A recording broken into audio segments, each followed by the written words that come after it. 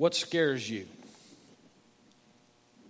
Now, the he-man part of all of us, male or female, the he-man part of us says, I don't get scared. Well, I would respectfully say to you, I don't believe that. You may not get scared by much, but there's something within each of us that fights the tendency towards fear, I believe. So let me give you a couple of things just to show you how regularly we face fears. I have in my office this multi-page printout of a single-spaced list of phobias, identified phobias that real people fight. Now, some of them are just unbelievable. For instance, peladeophobia. Anybody know what that is? Actually, I think there's an E in there, deophobia. That is the fear of bald people or baldness. If you have that, I would encourage you to sit at the front of our services, although that puts you close to this baldness, but I'm looking out there and some of you are follically challenged, I can tell. A genuine identified phobia of baldness and bald people. If that doesn't catch you, then how about catophobia? Catophobia, which, anybody want to take a guess on what that is? That is the fear of hairy people. I don't even want to go to the mental image of that. Maybe a commercial of a guy. Yeah, right. All right, this next one.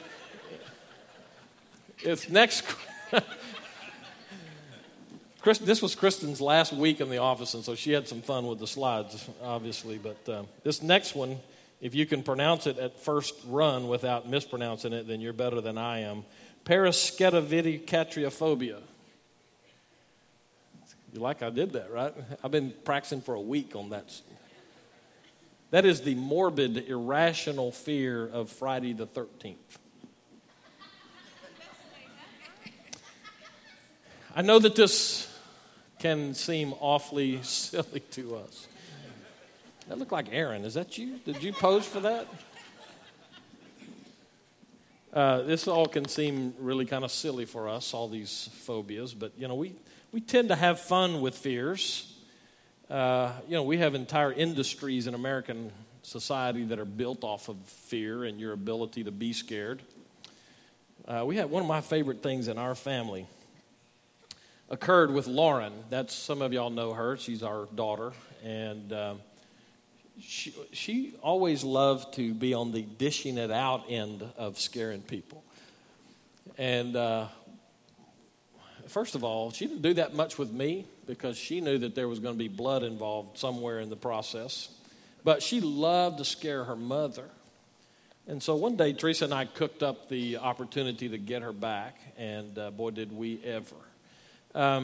You remember a number of years ago, there were these emails that went around. If you clicked into it, it would kind of go to this link of a nice pastoral kind of setting, out in green meadows, and until you watch it and the camera's panning, and it kind of draws you into it. And then about the time that you get drawn into this little video story, some hideous looking creature would just jump out onto the screen from you. Remember those? So somebody sent me one of those at work, and I thought, this is Lauren. I mean, this begs for Lauren to be pulled into this. And so we set it up. Now, the living room that we had at the time, we dissected part of it, the passageway from the kitchen into the back part of the house where the bedrooms were. We put a couch in there to kind of make a very visible way to walk instead of walking in front of everybody. And so this couch was kind of almost out, not really in the middle of the room, but out towards that. And so I'd set up my laptop computer in one corner of the living room, and I pulled Lauren over, and I said, okay, here, I want you to watch this. And so she's watching this thing, and she's getting pulled into it, and I'm trying to, embellish it enough for her to hang in there. And then all of a sudden this thing jumps out at her, and it scares her, and she's, rah! And I'm loving it. But I really love the next part of it, because while that was happening, Teresa snuck around and went behind the couch and kneeled down on the floor And then my job, when the video part thing was over, I said, now I want you to go back into the boys' room back there, which means she had to go past that couch. And I said, I want you to go get something out of the boys' room for me. So she gets up, goes across the living room, and as she comes around that corner, Teresa's knelt down on the ground right there and just jumps out and lunges at Lauren right after she's seen this hideous creature thing. And Lauren lost it. I mean, now she was a cheerleader, right? So when I say she screamed, I want you to know this was a scream from deep down within the inner parts of who she is. And then she stopped, and I'm losing it. I'm just laughing, and Teresa's laughing, and Lauren stops screaming. She takes a deep breath, and she gives the same scream again. And I thought it was the best day of my life. We have a lot of fun in our society with scaring people and scary stuff. But when the fear is yours, there's really nothing funny about it, is there? How should we answer fear? Story's told, and I'm told that it's a true story, of a couple of gas company repairmen, servicemen, who had been going through a section of the neighborhood of their city, making sure that all the gas meters functioned correctly and, those kind of things. And so it was an older guy, and he was teaching the younger guy how to do this process. And they've been doing it all day, and it's mundane work. And so they're walking through the alley, and they're going house to house. And most of the time they're having to go into people's yards to do that. And so they come up close to the last house, and the younger guy's bored out of his head. And the older guy finally looks at him, and he says, I know you're young and all that. I believe I can outrun you. And the younger guy, that's a challenge, right? Now it's my masculinity is on the line. And so the younger guy said to him, I don't believe you can. And the older guy said, I'm going to prove it to you. We're going to check this last meter out, and then I'm going to race you back to the truck at the other end of the alley. And so they knelt down there working on this gas meter. And just as he finished it, before he said anything, the old guy, because he's wiser, jumps up and just starts sprinting down the alley. Well, the younger guy's hard on his heels, and he catches up to him. And they're 3/4 of the way down the alley, and they hear behind them this lady screaming. And so they turn as they're kind of stopping. They look, and she's about 10 yards behind them, and she's hooking it, and she's screaming for her life. And they stop and say, what's the matter? She said, well, you tell me what's the matter. What are you talking about? She said, hey, you guys are working on my meter, and I saw y'all start running, and I thought I ain't sticking around to see what's wrong.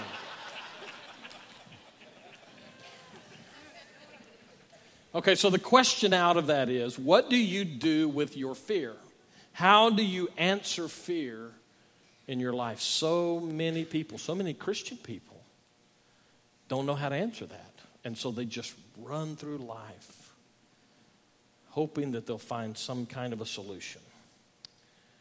So I want us to look, and I have just about 10 minutes left. So I'm going to make this as quick as I can working through it. Spencer, you'll have to jump around on the slides. But Genesis chapter 15. We come to our final look at this guy named Abram in the series that we've been doing, and we'll transition to some other stuff in a couple of weeks.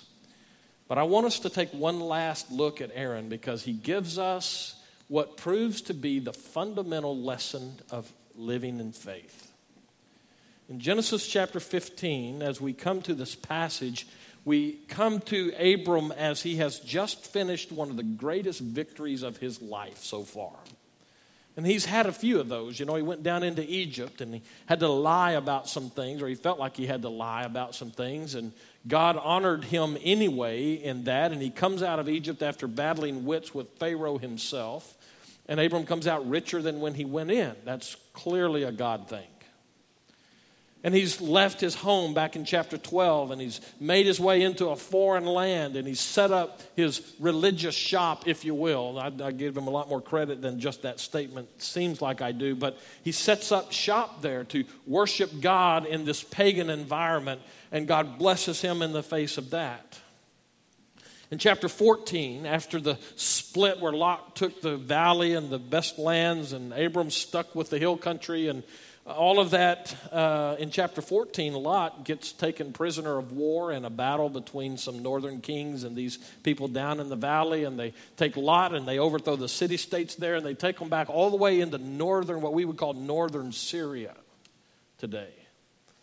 A long ways in those days to be mounting some kind of a rescue campaign, but that's exactly what Abram does in chapter 14, and he goes back and he, with his people, defeat those people who had come down and defeated Lot and those other kingdoms down in the valley. And Abram has just like got it going for him. And yet we find in chapter 15 something that doesn't really seem to fit. And after these things, this is verse 1, after these things the word of the Lord came to Abram in a vision, "Fear not, Abram." Now that should catch us off guard. And I've already tried to give enough background there to help us see why it should catch us off guard. Abram has it happening for him. Everything seems to be working for him. Even when he does something wrong, God seems to bless him. So fear doesn't seem like it ought to fit. But that's the nature of fear. And that's the nature of fear for us in our lives. On the outside, it may look like everything's great with us. But deep inside of every one of us, there is that tendency towards a particular area to be afraid. It may be something like personal safety. There are those people in life, no matter where they are, they feel like they're in danger. A lot of that's because they've experienced some horrific things in the past. And they'll never feel safe if it's left up to them. Some of us have incredible fears about money. Do I have enough? Will I run out? Will I go hungry? Nothing seems to instill fear like those health things that we get from time to time where the nurse calls you and says, "You need to be in my office because we found something in a test." Those things don't get you. Those of you who have children know full well that your children have the ability to instill fear deep within you as a parent. What scares you? And what do you do with those fears? Abram teaches us something here. God says to him, "Fear not." Literally, very literally translated, God says to him, "Stop fearing." So it's not like God says, "Hey, just in case, things are going well and you kind of feel like the other shoe's about to drop somewhere, don't be afraid." God says, "Hey, man, stop it." So let's make sure that we identify with Abram enough on the front side of this short message. Make sure that we wear what is ours there. I believe that every one of us has a very real place in our lives where we are most prone to fear. And what do you do with that? How do you answer that fear? So here's what we get in chapter 15, verse 1. God says to him, "Fear not, Abram, I am your shield, your very great reward." Actually, your translation, if it's like the one I have in front of me, says, "Your reward shall be very great." We'll come back to that in just a moment, but let me make a comment or two about how to answer fear. First of all, acknowledge it. There is a psychological benefit for you if you have some fears in your life, but you refuse to acknowledge them. If you will just call them what they are, there's a psychological benefit for you. It labels something that allows you then to deal with it for what it is. So many people in life go through life, and in church we're terrible about this. We get enough biblical point of reference that we know some things and how we should or shouldn't operate. And so we come into those things and it's like, okay, well, I know that I'm not supposed to be afraid, and I know that I'm not supposed to worry, right? Y'all have heard that before? So what does a Christian do when they are worried but they can't call it worried? Well, I'm concerned about this, preacher. Okay, so you're afraid. No. I'm concerned. About what? Well, I'm concerned about my child. You know, he's a teenager, and it's like somebody sucked his brain right out of his head. So you're afraid. No, I'm just concerned about my son. So you're afraid. You know how many people just won't admit I'm afraid about something like that?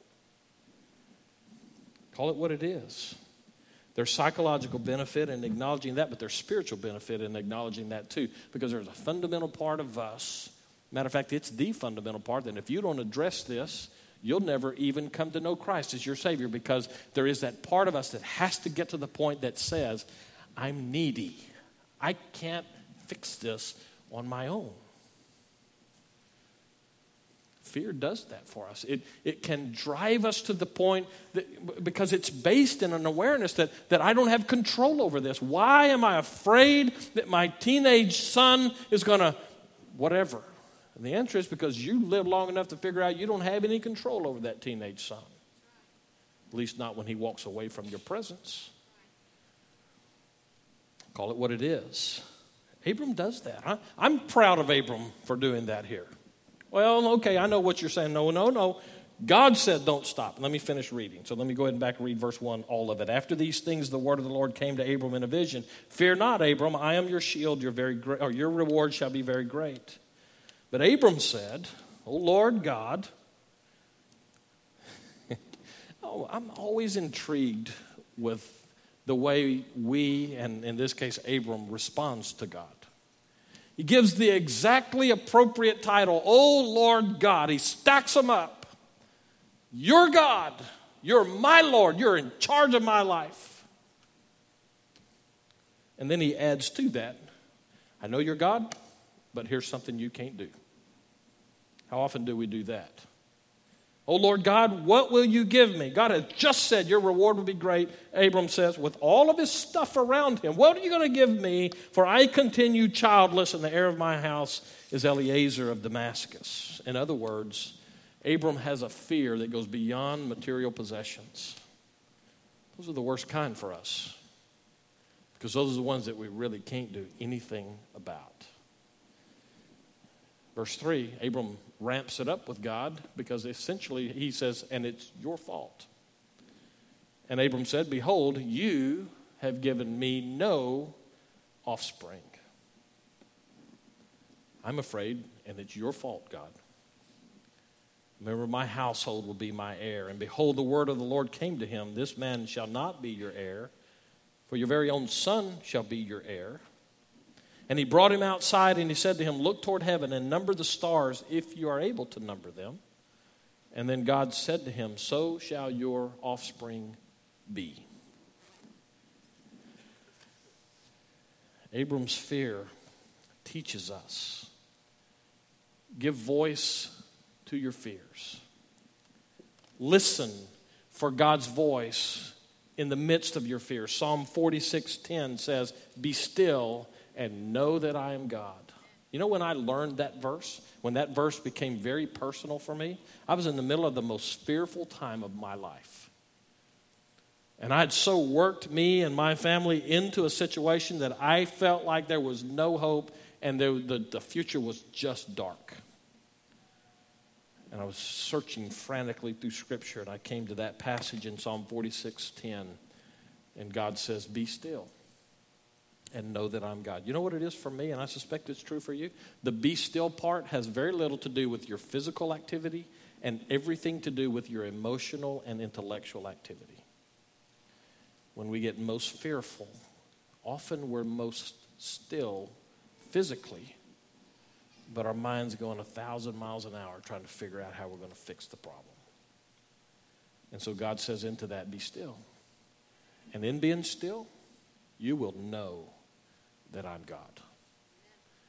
So there's this peace that comes as God speaks into your fears. The awareness that God is in fact, O Lord God.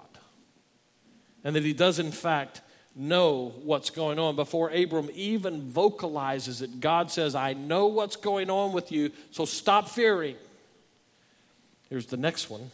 After stop fearing, a lot more I could say about that. I'm about out of time.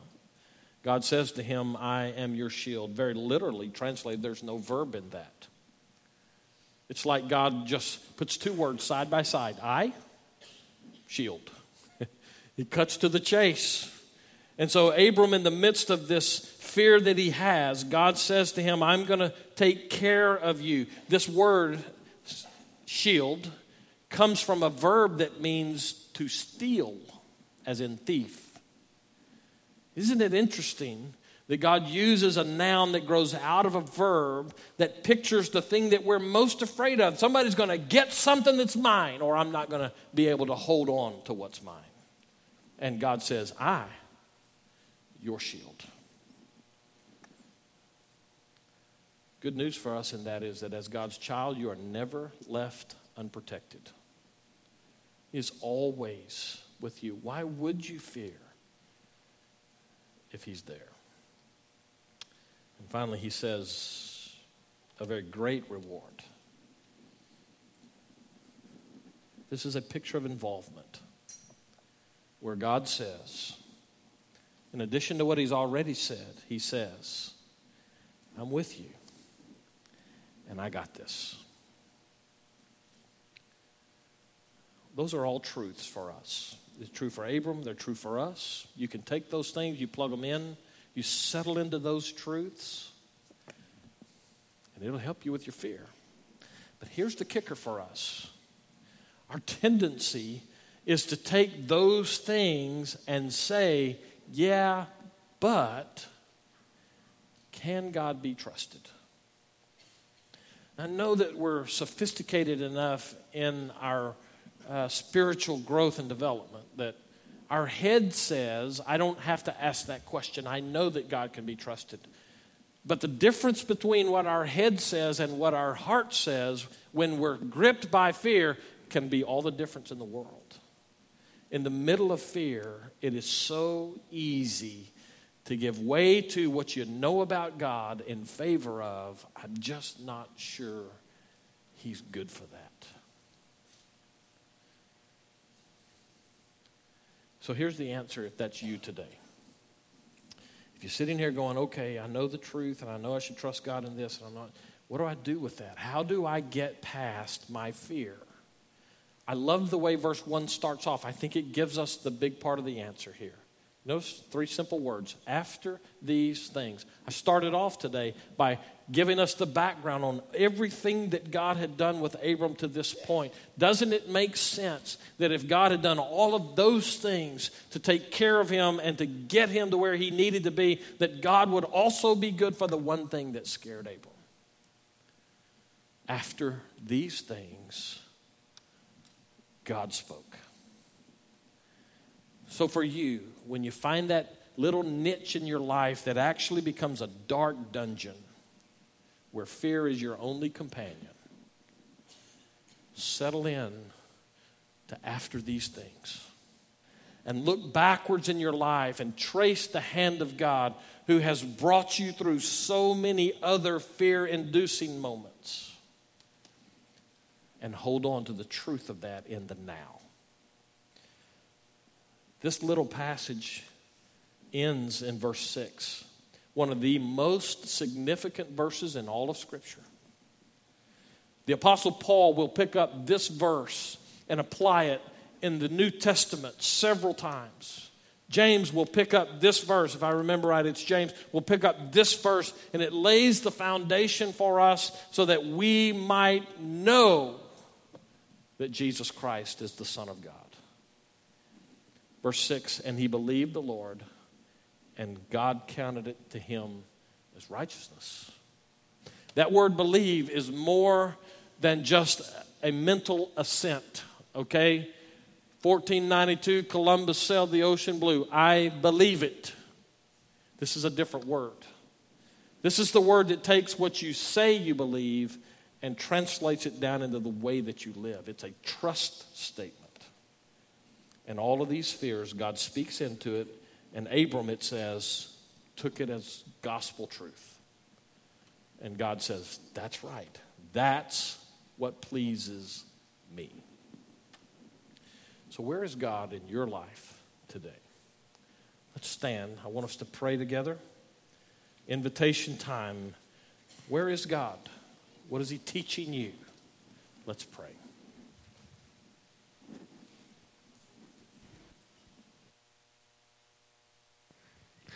God, we just thank you for the fact that you meet us where we are. That you know that life can be hard and it can bring up fears. God, I pray that you would just stir our hearts to trust you more. That we would just lean into your arms when life just seems too hard and too scary. We just pray all this in your son Jesus' name.